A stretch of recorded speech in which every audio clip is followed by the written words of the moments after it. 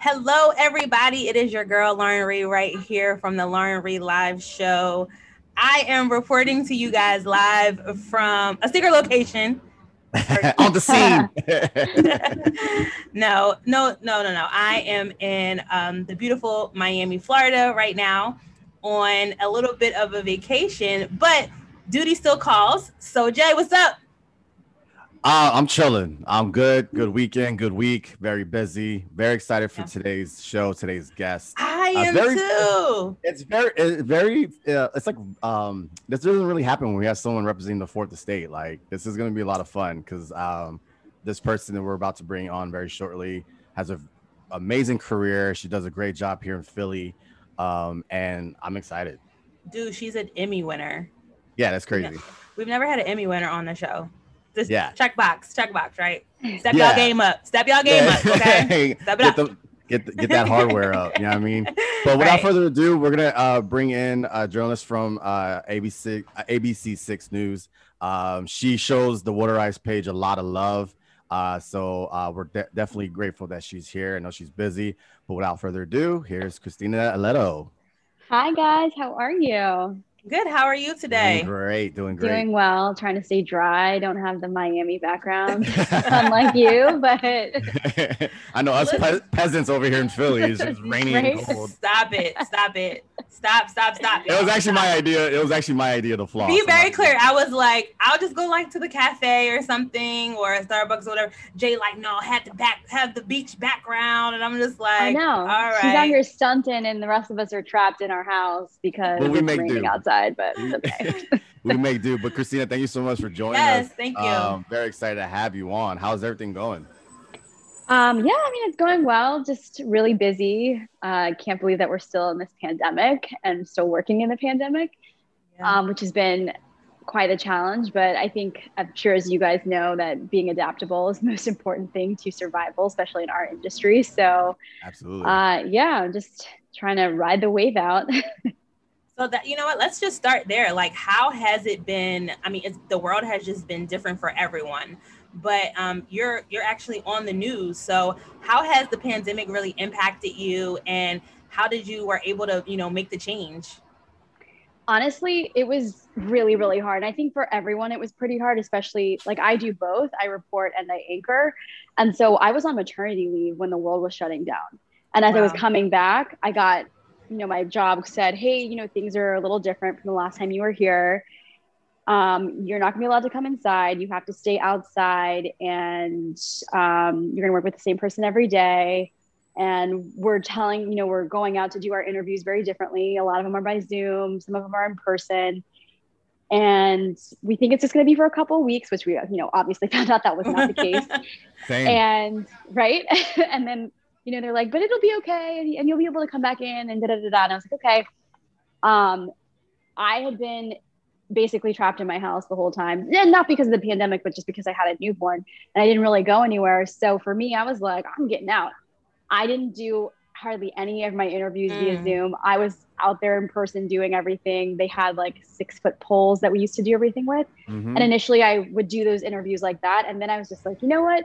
I'm just going to be smart, mask up, constantly sanitizing my hands, constantly washing my hands. And I'm just going to do how I normally do everything because, it's very hard to feel natural like this when Yeah. you're doing an interview. You know But I what know I your mean? arms got really built. they got cut from holding Listen, that I'm heavy trying to get mic. those Melissa McGee arms. That's what I'm trying. I'm trying to do that. She's like my inspiration. But yeah, so that was kind of how we started, and I kind of just do things the way I would normally do, with the exception of certain situations I'm in. I keep a distance. Obviously, I don't go inside to people's homes Hmm. anymore. I don't really do anything indoors unless I have to. And then if it's a point where you do need to have like this, the pole, what we've started doing is you do a mic stand and we'll set it and we'll have the person walk up and we'll walk away. And that's kind of Oh, that's how, cool. which is a lot. Yeah, it's like so much easier because Yeah. at least that way I'm not doing that, which is just, could you imagine trying to talk to people at crime scenes? No. Like, hey, No. Listen, Heck wanted me to go back to the man in the streets, and I'm like, I'm not gonna hold this pole while I'm struggling for Right? trying to ask these questions, and I'm like he's shaking. so hard. Like, it's He's hard. So hard. we And kind it's of just not natural. It's because not. because you also, like, when you're going up to people, you don't want to seem like you need something from. I mean, you obviously do need something from them, but at the same time, you want it to be conversational. You want them to feel comfortable, and there's nothing comfortable about, like, because then they're And like, they're looking at you like, are you okay? Yeah. Like, right. You got this thing on, you're like, how do you feel? And you're like, bruh, I didn't see anything. I didn't hear anything. Like, it's out of my face. So before, I mean, I don't want to talk about the pandemic too much, but I'm just curious because I know when, obviously before quarantine with us, we were doing weekly roundups of just news stories, trending topics, and we would drop it every week. yeah. And I remember vividly, like December, November of, this word coronavirus, or there's a pandemic going on in China. We didn't really know, but I just remember every week, it was just like the numbers kept getting bigger. There was more countries affected. And I remember having these conversations with Hector, like, do you think this is going to be like a, one of those things where, it's going to be a worldwide phenomena? And as the weeks went on, you were like, yep. So was that kind of like how, I guess with you hearing about this story, was that kind of like this a similar thing where it was just like, nothing's going to happen, or maybe it's just over there. And then like, as the weeks went on, it started to gradually be a big thing. Oh my God. And also, and I have to again, like, remind you guys, I was on maternity leave. Right. So I wasn't even watching the news. I had no idea what was going on. And my husband had gone back to work after paternity leave and said, oh my God, I don't know if you're going to be going back the same way. And I was like, no, it's fine. I was like, it's the flu. Right. Yeah. Right. And then when I got back to work, right? And then when I got back to work and I was getting all the information that, like, most news agencies get, it was like constantly changing and being updated. I was like, oh no, this is real. This is real. This is real life. And so that was when I really understood the gravity of what was going on. But I was definitely in that ignorant camp of just like, it's the flu. Yeah, we'll be fine. You'll be all right, right? Here we are, a whole year later. Yeah, vaccines, and everything. So really quick, you said it twice. You were out on maternity leave, so congratulations. Absolutely. Is the baby like one now? Around She's one? 15 months. She's 15 months. Wow, good. She's more than half my height. Which, let me just preface, I'm like very petite. My husband is incredibly tall, but having somebody that's more like literally 33 inches, I'm like, what is going on with my life? She's already sizing you up. Yeah, just like, I'm not doing that. What? First of all, how are you talking?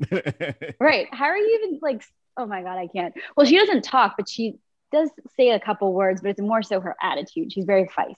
She's telling you like, nah, we're not doing that right now, right? Which I mean, I get, because like we're basically cut from the same cloth, but I'm like, you can't cut your eyes at me like that. So let's take it back a little bit. So when did you kind of know you wanted to get into journalism and broadcasting? Oh, when I was in second grade.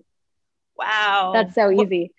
I was in second grade. They asked me what my favorite show was, and I said The News with Dan Rather. And my parents were so shook. My parents were so shook because they were like, she watches Full House. Like, what is she talking about? But I loved the news. I loved storytelling. And I used to interview my mom when she would come home from work. And I know it's like a true story. And my sister would hold like tired and just like, yeah. Oh my God. I would be in the laundry room. Like, my sister would hold the camcorder and I'd be like, oh, it's Christy Oletto in the laundry room live with my mom who just got home from work. Mom, how was your day? And she's like, get that out of my face. Wait, do you still have those videotapes though? Like, that would be amazing. I mean, does anyone have VHS? It's making a comeback. All that nostalgia, that's all coming back. So you never know. That's true. That is true. So second grade, that was when I got the bug. So second grade, let's fast forward a lot. So after college, what was your like first job and out of college doing news anchoring, or were you just doing journalism first? It's one of those things where like you have to kind of earn your keep. You got to go to like a small market, right? There's like 200 people, a little city that no one has ever heard of. Wait, so are you guys? You're from Texas? Yes. Yeah, you're from Texas. I'm from Philly. You're from Philly. But where in Texas are you from? Are you from like a big city? San Antonio. Okay, so you're from like a pretty big city then. Yeah. I'm from DC and went to school at Northwestern in Chicago. And so my Flex. first job, what'd you say? That was a flex. That's a great school. Major flex. It is. Well, I wasn't trying to, I mean, yes, but I wasn't trying. It was just more so like I went from like one big city to the next. Sure. And then my first job was in Huntsville, Alabama, which is, they have a NASA site, but it's for me being from the Northeast or the Mid-Atlantic region. This was like being a fish on a mountain. Sure. I did not understand what anybody was saying because they all sing when they speak. Yes. And it's like a completely different culture, which by the way, I love Southern everything. My husband's from Memphis, so I'm all about like the South. However, I was like, what is going on right now? Right. I did everything. I carried a camera. I shot all my video. I edited, I reported, and which I'm sure you're probably familiar with. On Friday nights, does your local news do an entire football newscast? I already knew you were going to say that. Right? Friday Night Lights Friday Night Lights. Religion. Yes. They do not do that in DC. I just want to say that like there's like actual real news that happens like in their rundowns. It's not like high school football. Right. And I remember they said to me, you need to go to these games, shoot it, and call these highlights. Are you a big sports fan? At the time I wasn't. Like now I'm like into it because of my husband. But before I was like, I don't know anything about football. I don't know how to shoot games. Like this is not something that I know how to do. So being the ingenue that I am, I basically just like got this kid. I said, I'm going to pay you $20 if you shoot this stuff and I'll cut it. You tell me what to say. And that's how it worked. Because the first night was like a disaster. And then after this, and then the second week, I was like, okay, this is how we're going to do it. And then it was smooth sailing after that. But oh my God, it was so rough. It's pretty much like how we started here at Woodrow. It's like guerrilla style where you're just like, all right, I don't know how to do this. Let's find someone who's a kid, who's excited, $20 for an hour here, just shoot this. Yeah. Like that kind of brings a lot of fun to it because, you know, you're helping that person out, but then you're helping you out because you don't have to worry. You're learning at the same time. Right. He was learning because he was in college and he wanted to do the same thing. And I was like, I'm just really not trying to fail at these sports highlights. So just tell me what to say.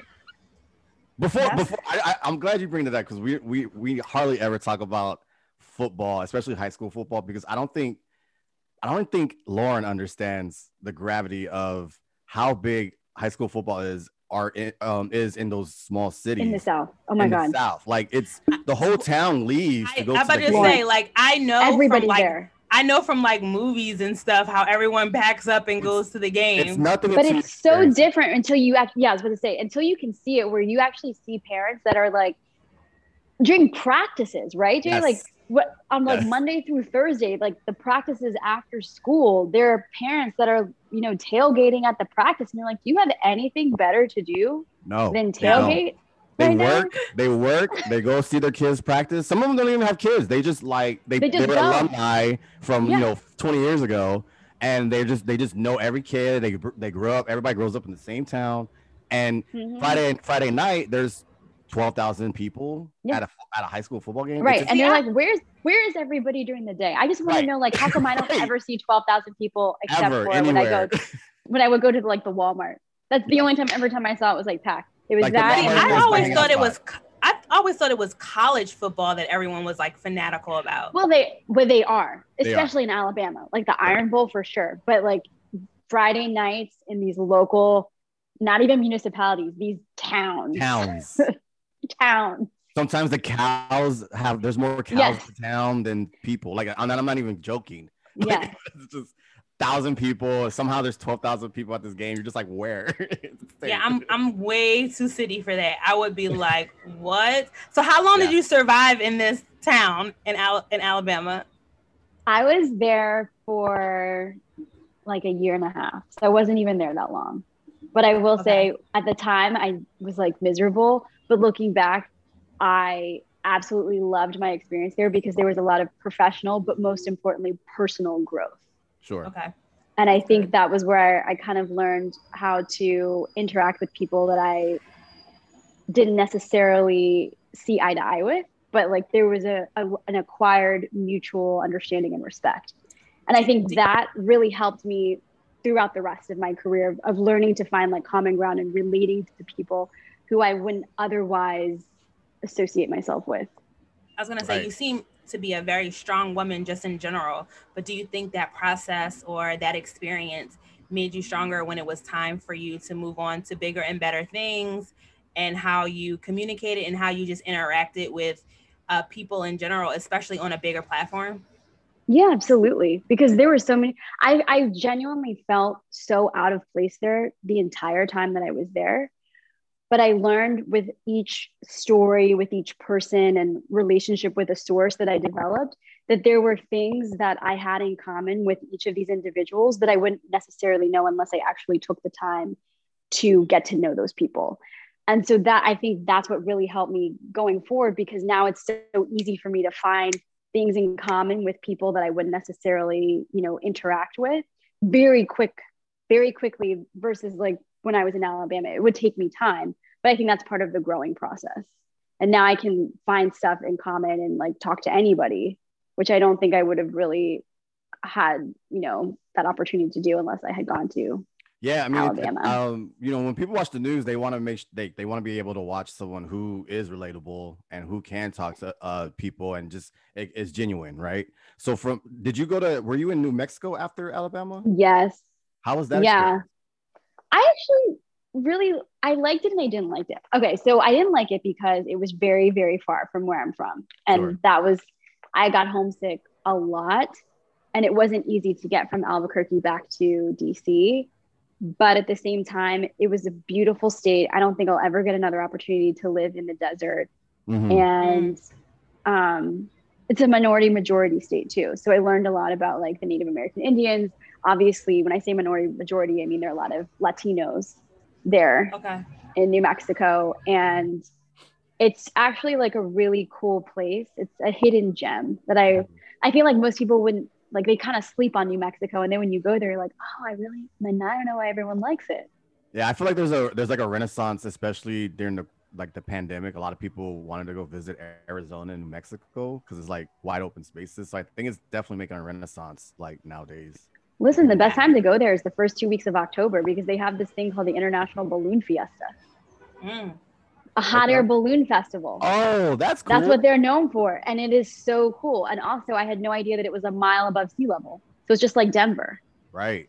Right. So, I mean, there's so many cool things about that place. But if you're an outdoors person, that's really the place for you. I'm not an outdoors person. So I was like, this may not be my last. So you've from my research, you've covered like a lot of hard hitting topics during your career. One in which you covered the Freddie Gray story. I don't remember the year it actually was, but you covered a lot of that, like on the ground covering it. How did those like really hard hitting stories, especially in this climate that we are with a lot of racial tension, how did that impact you in your work in journalism? Okay, so first that happened in 2015. Mm-hmm. And honestly, I kind of think I didn't ever really process what had happened until this past year. Mm-hmm. And I was still, I think, dealing with a lot of stuff that I had experienced while covering that. Mm-hmm. I also think that when I got into Baltimore, I started covering a lot of these crime stories. There really wasn't a lot of crime in Alabama and New Mexico. Right. And also a lot of clashes with police, between like police and Black and brown communities in the inner city. I hadn't really understood the gravity of where that stemmed from until I started covering these stories and I started talking to people. And I think part of that is just like me being oblivious and ignorant to like what was happening to people like me. But then at the same time, I was, grateful to be able to process all of that, but it was so hard when you're in it, mm-hmm. right?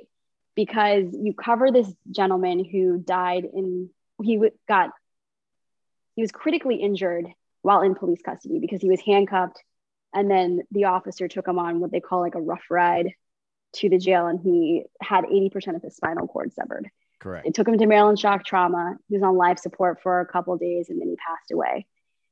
And I remember it was like April 25th, 2015. It was a Saturday. There were some protests, and then an unrest happened by the Inner Harbor during a Baltimore Orioles game.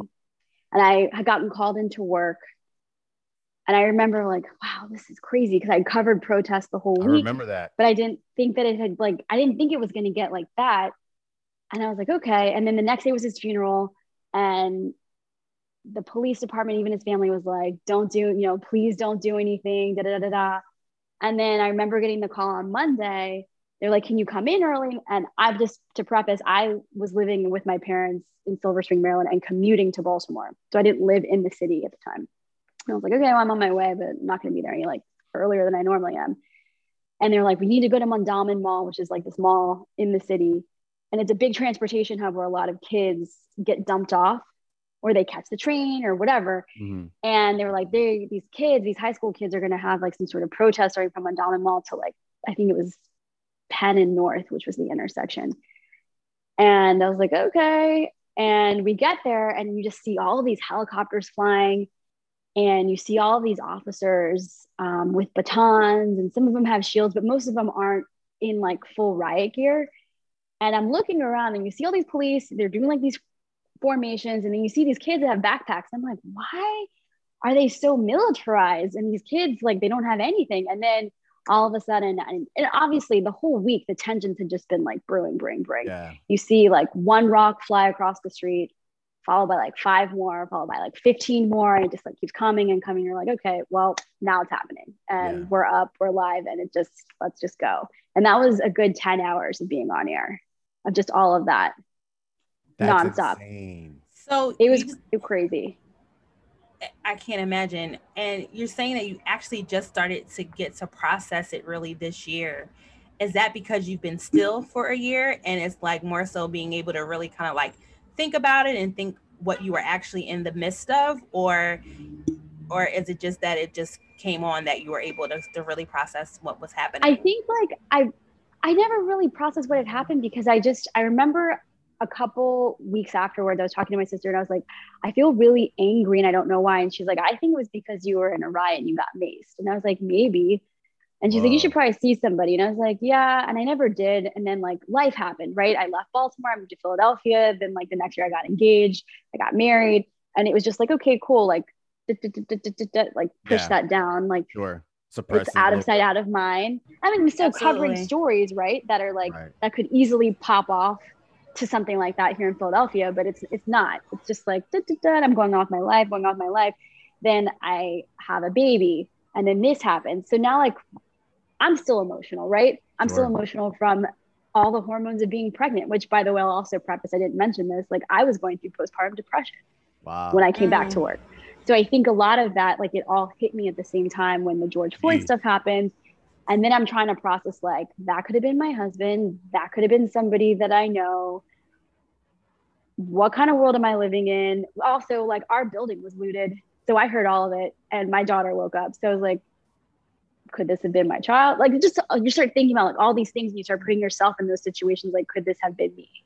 Wow. And I think that was when I was like, oh, I need to like let this sink in. And I also think I need to talk to somebody about just everything that's going on, which, by the way, I will say, like, being healthy up here and here is just as important as being like physically healthy. Sure. We don't talk about that a lot. I was just about to ask you if you were comfortable talking about it. Like, how important was it once you got the opportunity to sit and talk with someone, for you to kind of be able to release all of that, not just the hard-hitting stuff, but you've been kind of working around the clock since you've kind of gotten out of school, and then life, like you said, you got married and you got engaged, got married, you've moved 3 times, like how much had a baby, how relieving was of that, because I always talk about mental health. This vacation is for a mental health reason. I just needed to get away from everything that was happening. It's a lot of crime going on in Philly right now, like, and we're still in the pandemic. So you're afraid to go outside because you don't know if you're going to go to the wrong place at the wrong time. And then it's COVID. So it's just a lot. So once you were able to sit and talk with someone, like, how did that really feel for you to be able to finally be able to lift that brick off of your shoulders? Yeah. Lauren, it was a release. And I know a lot of people in our community kind of sleep on like talking to somebody or whatever. And like, for me, it was a bunch of things. Like you said, it wasn't just like, oh, it was a bunch of stories or it was this, that, and the other. I mean, I was mourning the death of my old life, just being able to YOLO it up. Okay. So there was that. There was Right. like the world shut down. I'm now having to take care of a tiny person who I absolutely adore, but that's a lot. And then work and just, it's a whole bunch of stuff. And I was like, I need to talk to somebody and I need to do it now. But I didn't realize that I needed to do that until I started covering the unrest here. Like that's how long it took me. And I had been back at work since March 30th or 31st of last year.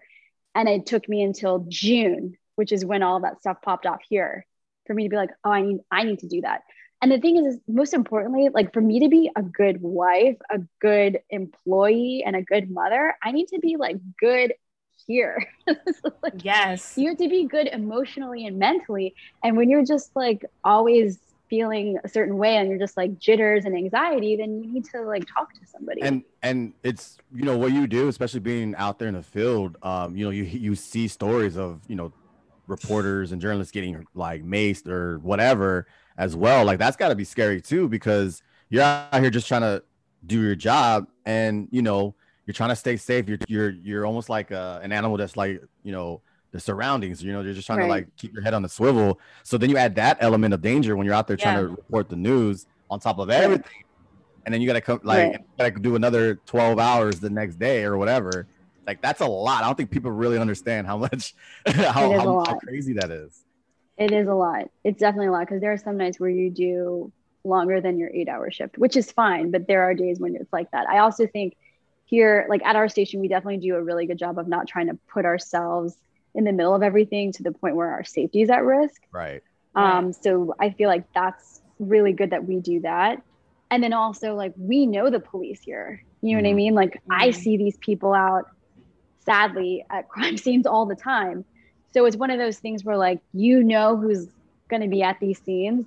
And if, you know, if they're like, hey, it's not good, like you got to back up, then that's what you do. You're just like, okay, cool. Like wherever I need to stand is where I'm going to stand, where you tell me to stand. Wherever that's the safest places, that's where I'm going to go.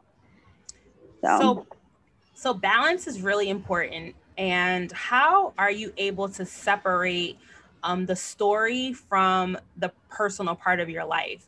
Because you're covering these stories that could, like you said, like that person could have been my husband. I could have known someone who got maced. I got maced. How do you, when you're doing these stories of unrest in the city and or covering things like Freddie Gray or just like different things that have happened in the city here, how do you balance the two, and how do you separate it from your personal life versus your professional life?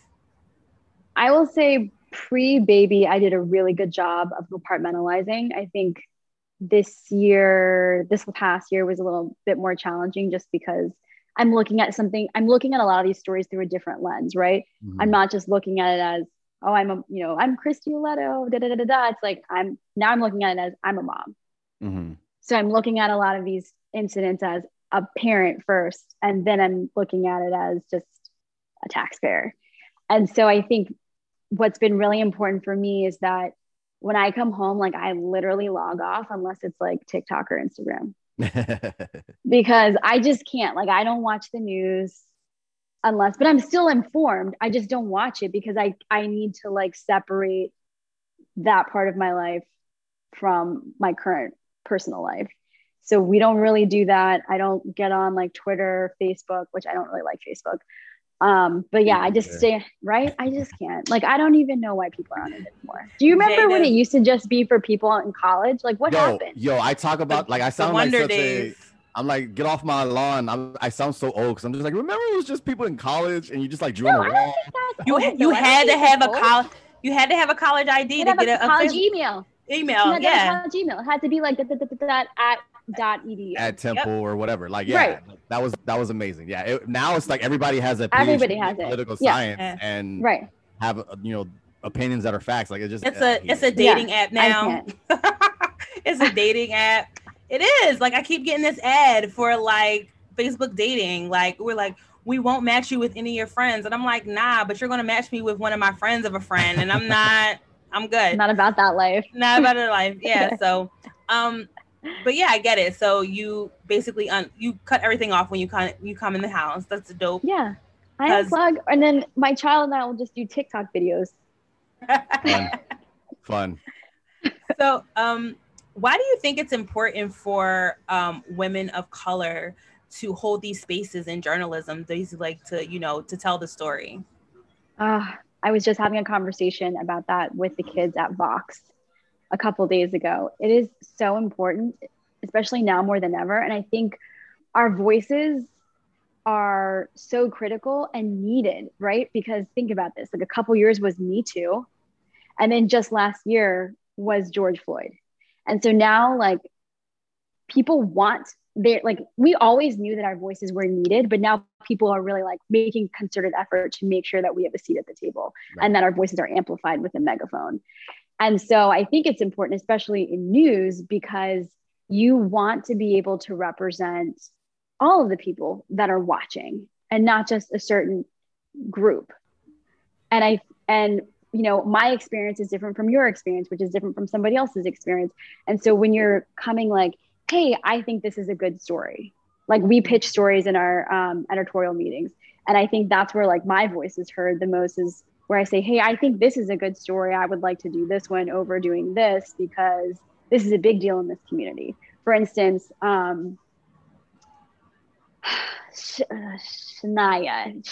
that was her name. A couple weeks, actually, it was like a month ago. She is a West Philadelphia senior who goes to George Washington Carver. And she got $1 million in scholarships. Scholarships, yeah. Oh my God. Trying to get her on the show. I have contact information. I will send that to you. Okay. I literally was trolling Instagram, like with Clark, that's my daughter. We're just trolling. And I was like, is this real? So I messaged the person that posted it, which happened to be her aunt. And we started talking. I was like, listen, I'm going to pitch this story in our 3 p.m. editorial meeting. If we get the green light, do you think she'll talk? And she's like, yeah, oh my God. I was like, okay, great. So I like typed up this whole, like, this is why this is important. Like, this is like unheard of. I didn't get $1 million in scholarships. I think I got like one scholarship for $1,000. I didn't think that was possible to get $1 million right? in scholarship. That's insane. Yeah. But she also applied to 18 schools, but that's a lot of money. Yeah. And that's amazing. So they were like, in our editorial meeting, they're like, yeah, Christy, if you want to do the story, go for it. That's fine. So I was like, yes, we're going to do the story. It literally goes viral on our website. It gets picked up by GMA. It gets picked up by ABC News. Yeah. She's on People, CNN, and which I don't want to spill the beans, but I will just say she flew out to Hollywood this past week to do a show, which will air next month. I think I know what you're talking about. Whoa. Yeah, because it was all over her Instagram. Yeah. I mean, I saw her on a lot of publications, but the first one I saw her on was the Shade Room, actually. And I'm reading the caption, and they were like Philadelphia, and I was like, where is this girl? I have to find this girl. She has to be on the show.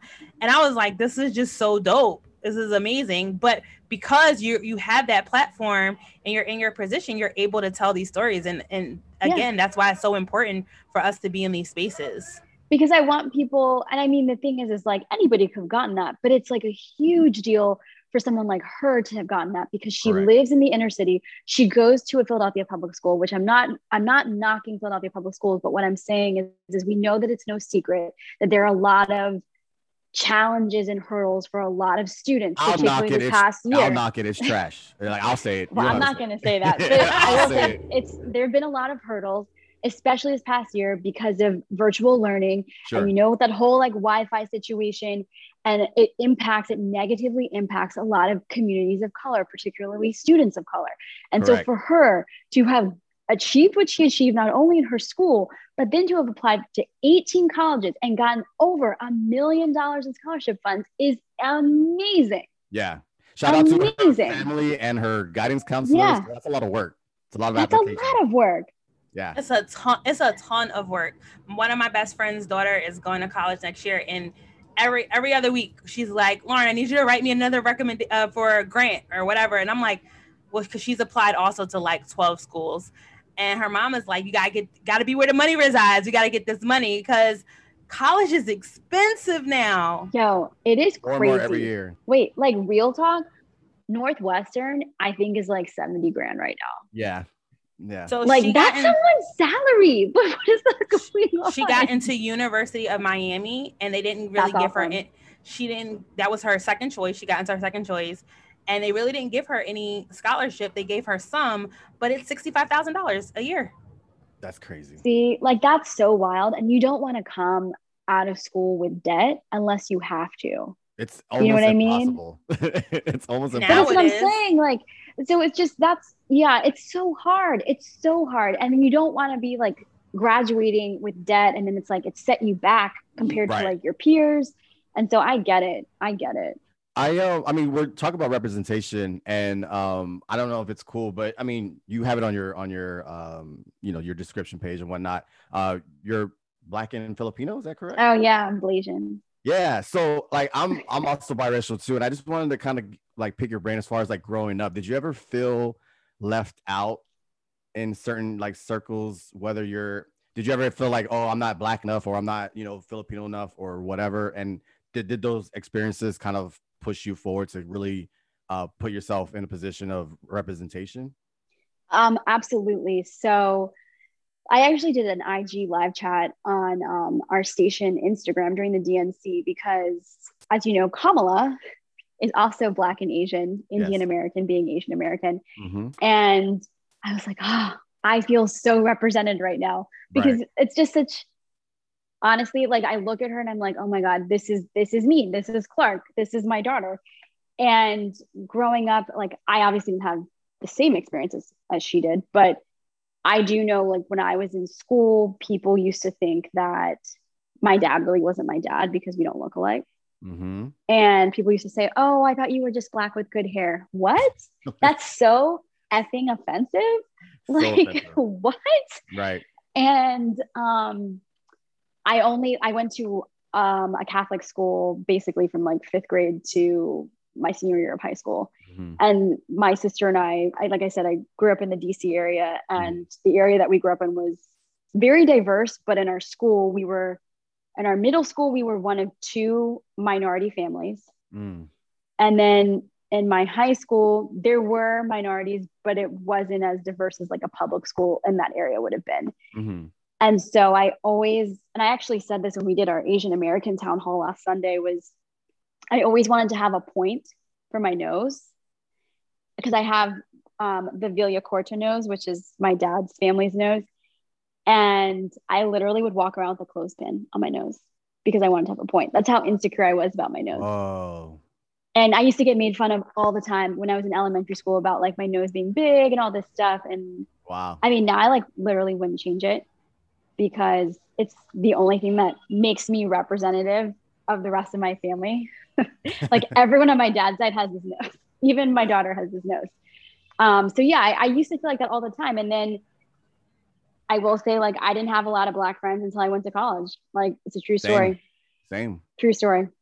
So yeah, no, I had very similar experiences. I had a fro and people always wanted to like touch it, and I'm just like, why are you in my space?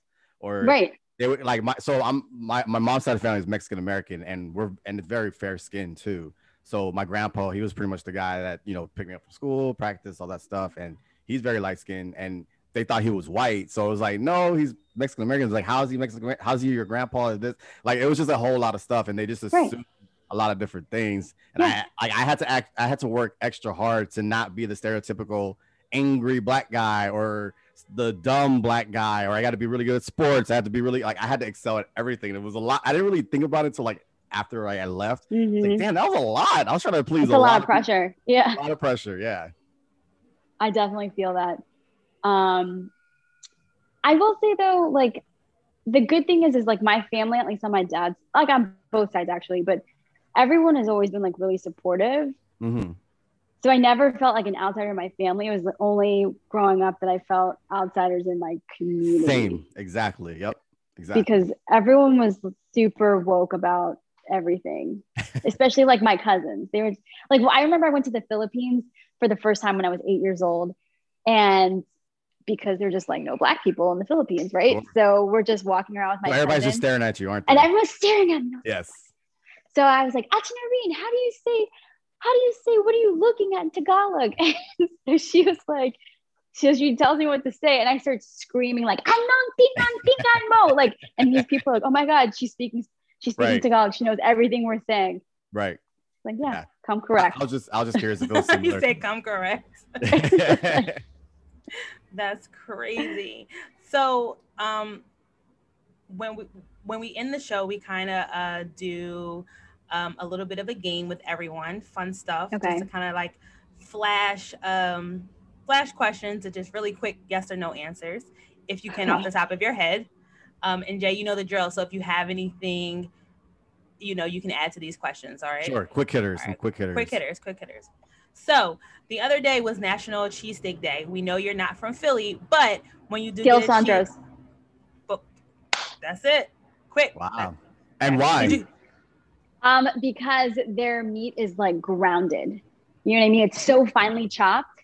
It's delicious. I like that. So, water ice. Do you get a pretzel with your water ice, or do you just Straight up? What's your favorite flavor? Flavor. Strawberry lemonade. I like that. Okay. I don't think I've had that. That sounds good. That is a good one. You have to like. I just go to this one in the hood that's in like, I think it's like Frankfurt. This photographer that I used to work with, he grew up around there, and he's like, oh, you got to go to this guy's water ice. I don't know what it's called though. I know it's like by like a septic hub. Okay. Is it Sadiq's? It's in a neighborhood though. I don't know. Oh.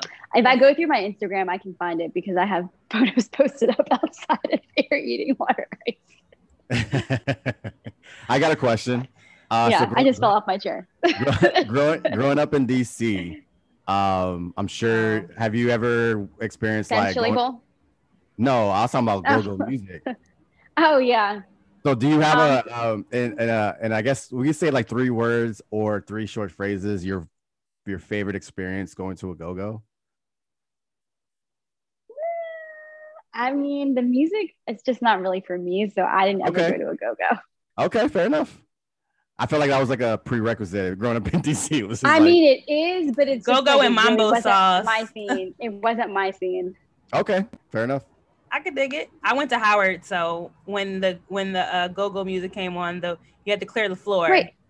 Wait, do you know, like, and when you would drive around, and this is like obviously before Sirius radio, but when you're listening to 93.9 KYS or WPGC 95.5, like every night after 11:30, that's when the go-go music will come on the radio.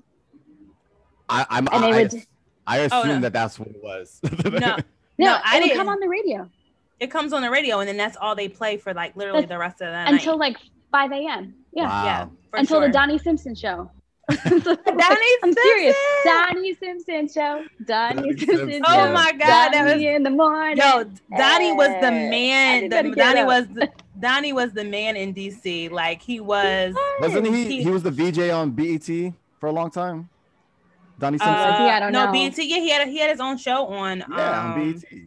Yeah, he had his own show on BET for the longest time. It wasn't called the Donnie Simpson show though. It was called Soul or something Soul. I forget. But he's a legend. He interviewed everybody. He's like big time DC radio personality, kind of like our Power 99 kind of thing, or like your Tom Joyner or your Steve Harvey, Miss like that. Patty. Miss Patty, yes, Patty. Yeah. So it's like a really, really, really big thing.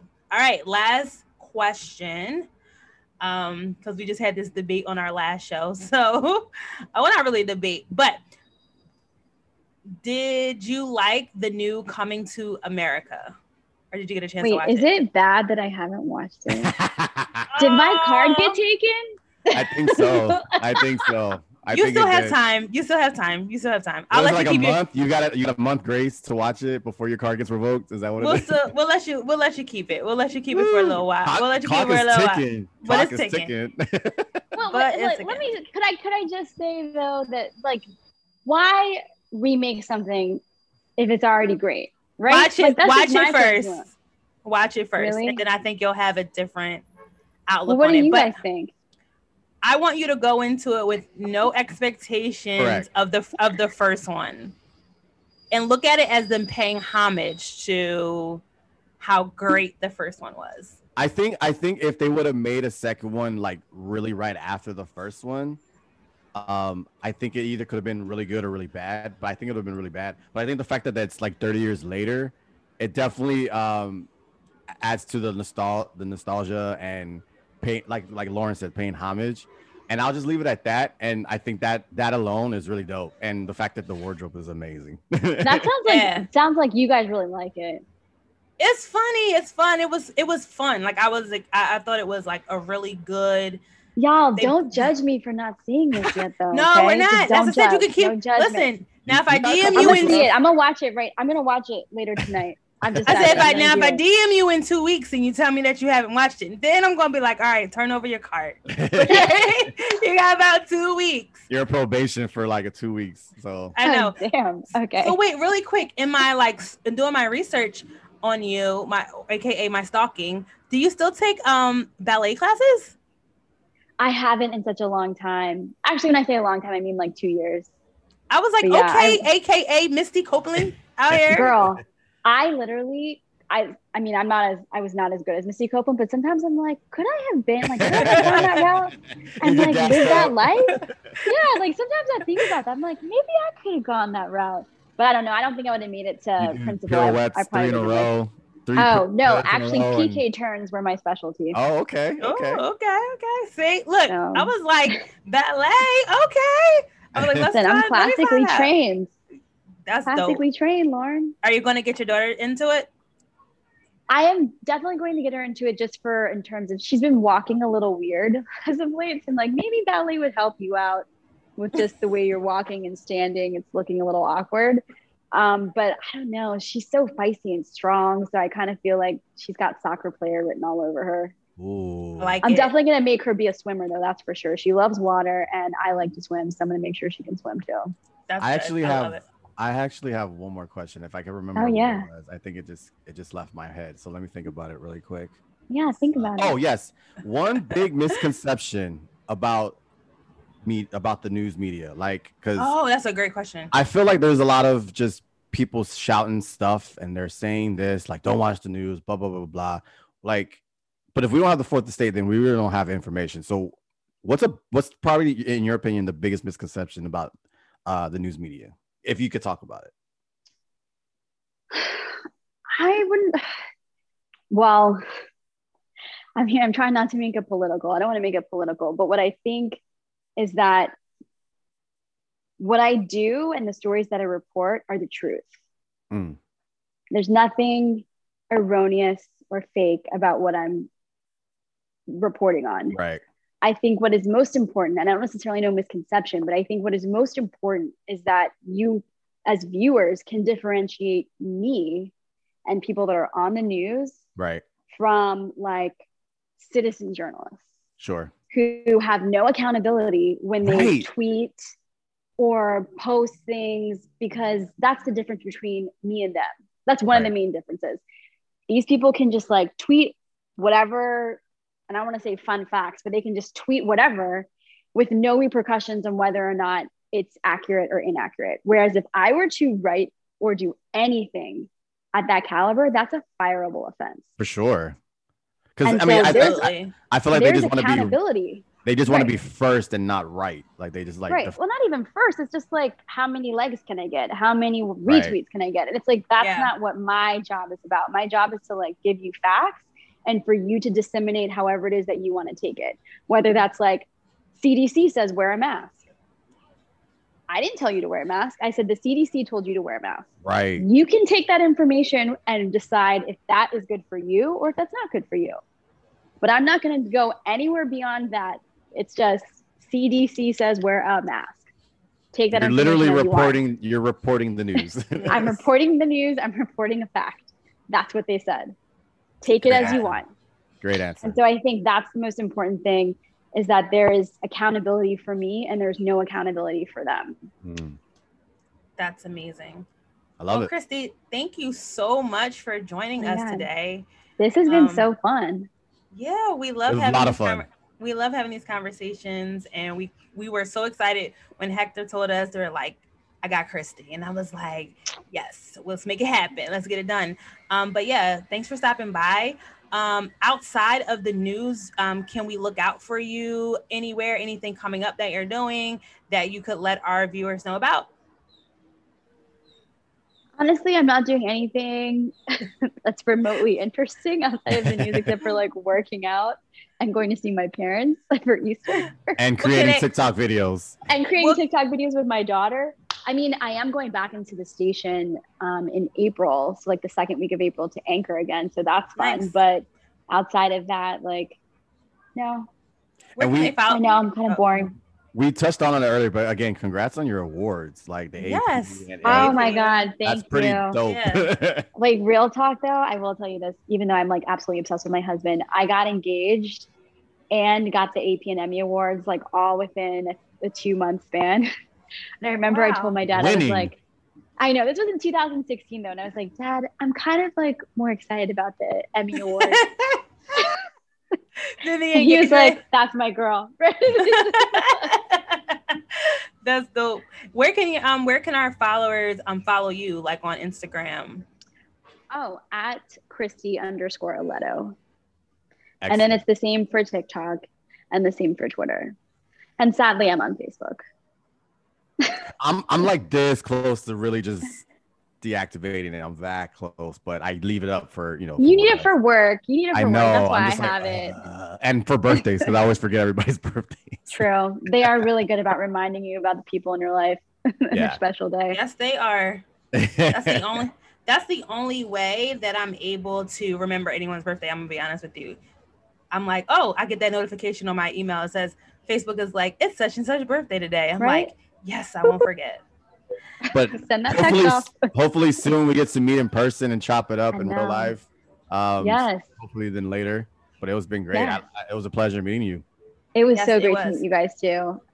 Thank you so much. And have so much fun, Lauren. I'm so jealous of where you're after this is I'm logging off of work, and then I'm for the next have that hot girl spring break. Yeah, I'm sure my niece and nephews will not. They'll be like, "Who's the lady with all the kids around her on the beach?" TikTok videos. Yeah, make the TikTok videos. Nah, we're gonna have some family fun. We're gonna have a good time. But everyone watching the show, make sure you are following waterice.com because we are your scoop to everything Philly. Make sure you are signing up for our newsletter so you know what you guys can do. Summer is almost here, everyone. So we have some really cool stuff that is going to be coming up that we're really excited to announce to you guys that you're going to be able to see very, very soon. Also, make sure you're following the Lauren Reed Live Show on all social media platforms and all major streaming platforms. So that's going to be your Spotify, your Apple Music, Google Podcasts, Stitcher, anywhere you can get a podcast, YouTube, you can see the Lauren Reed Live Show. You'll be able to see this show actually. All right. So Jay, you know how we end this show. Let's go ahead and do it. So see you guys next week. And not all superheroes wear capes, but sometimes they wear headphones. See you guys. Have a good day. Peace.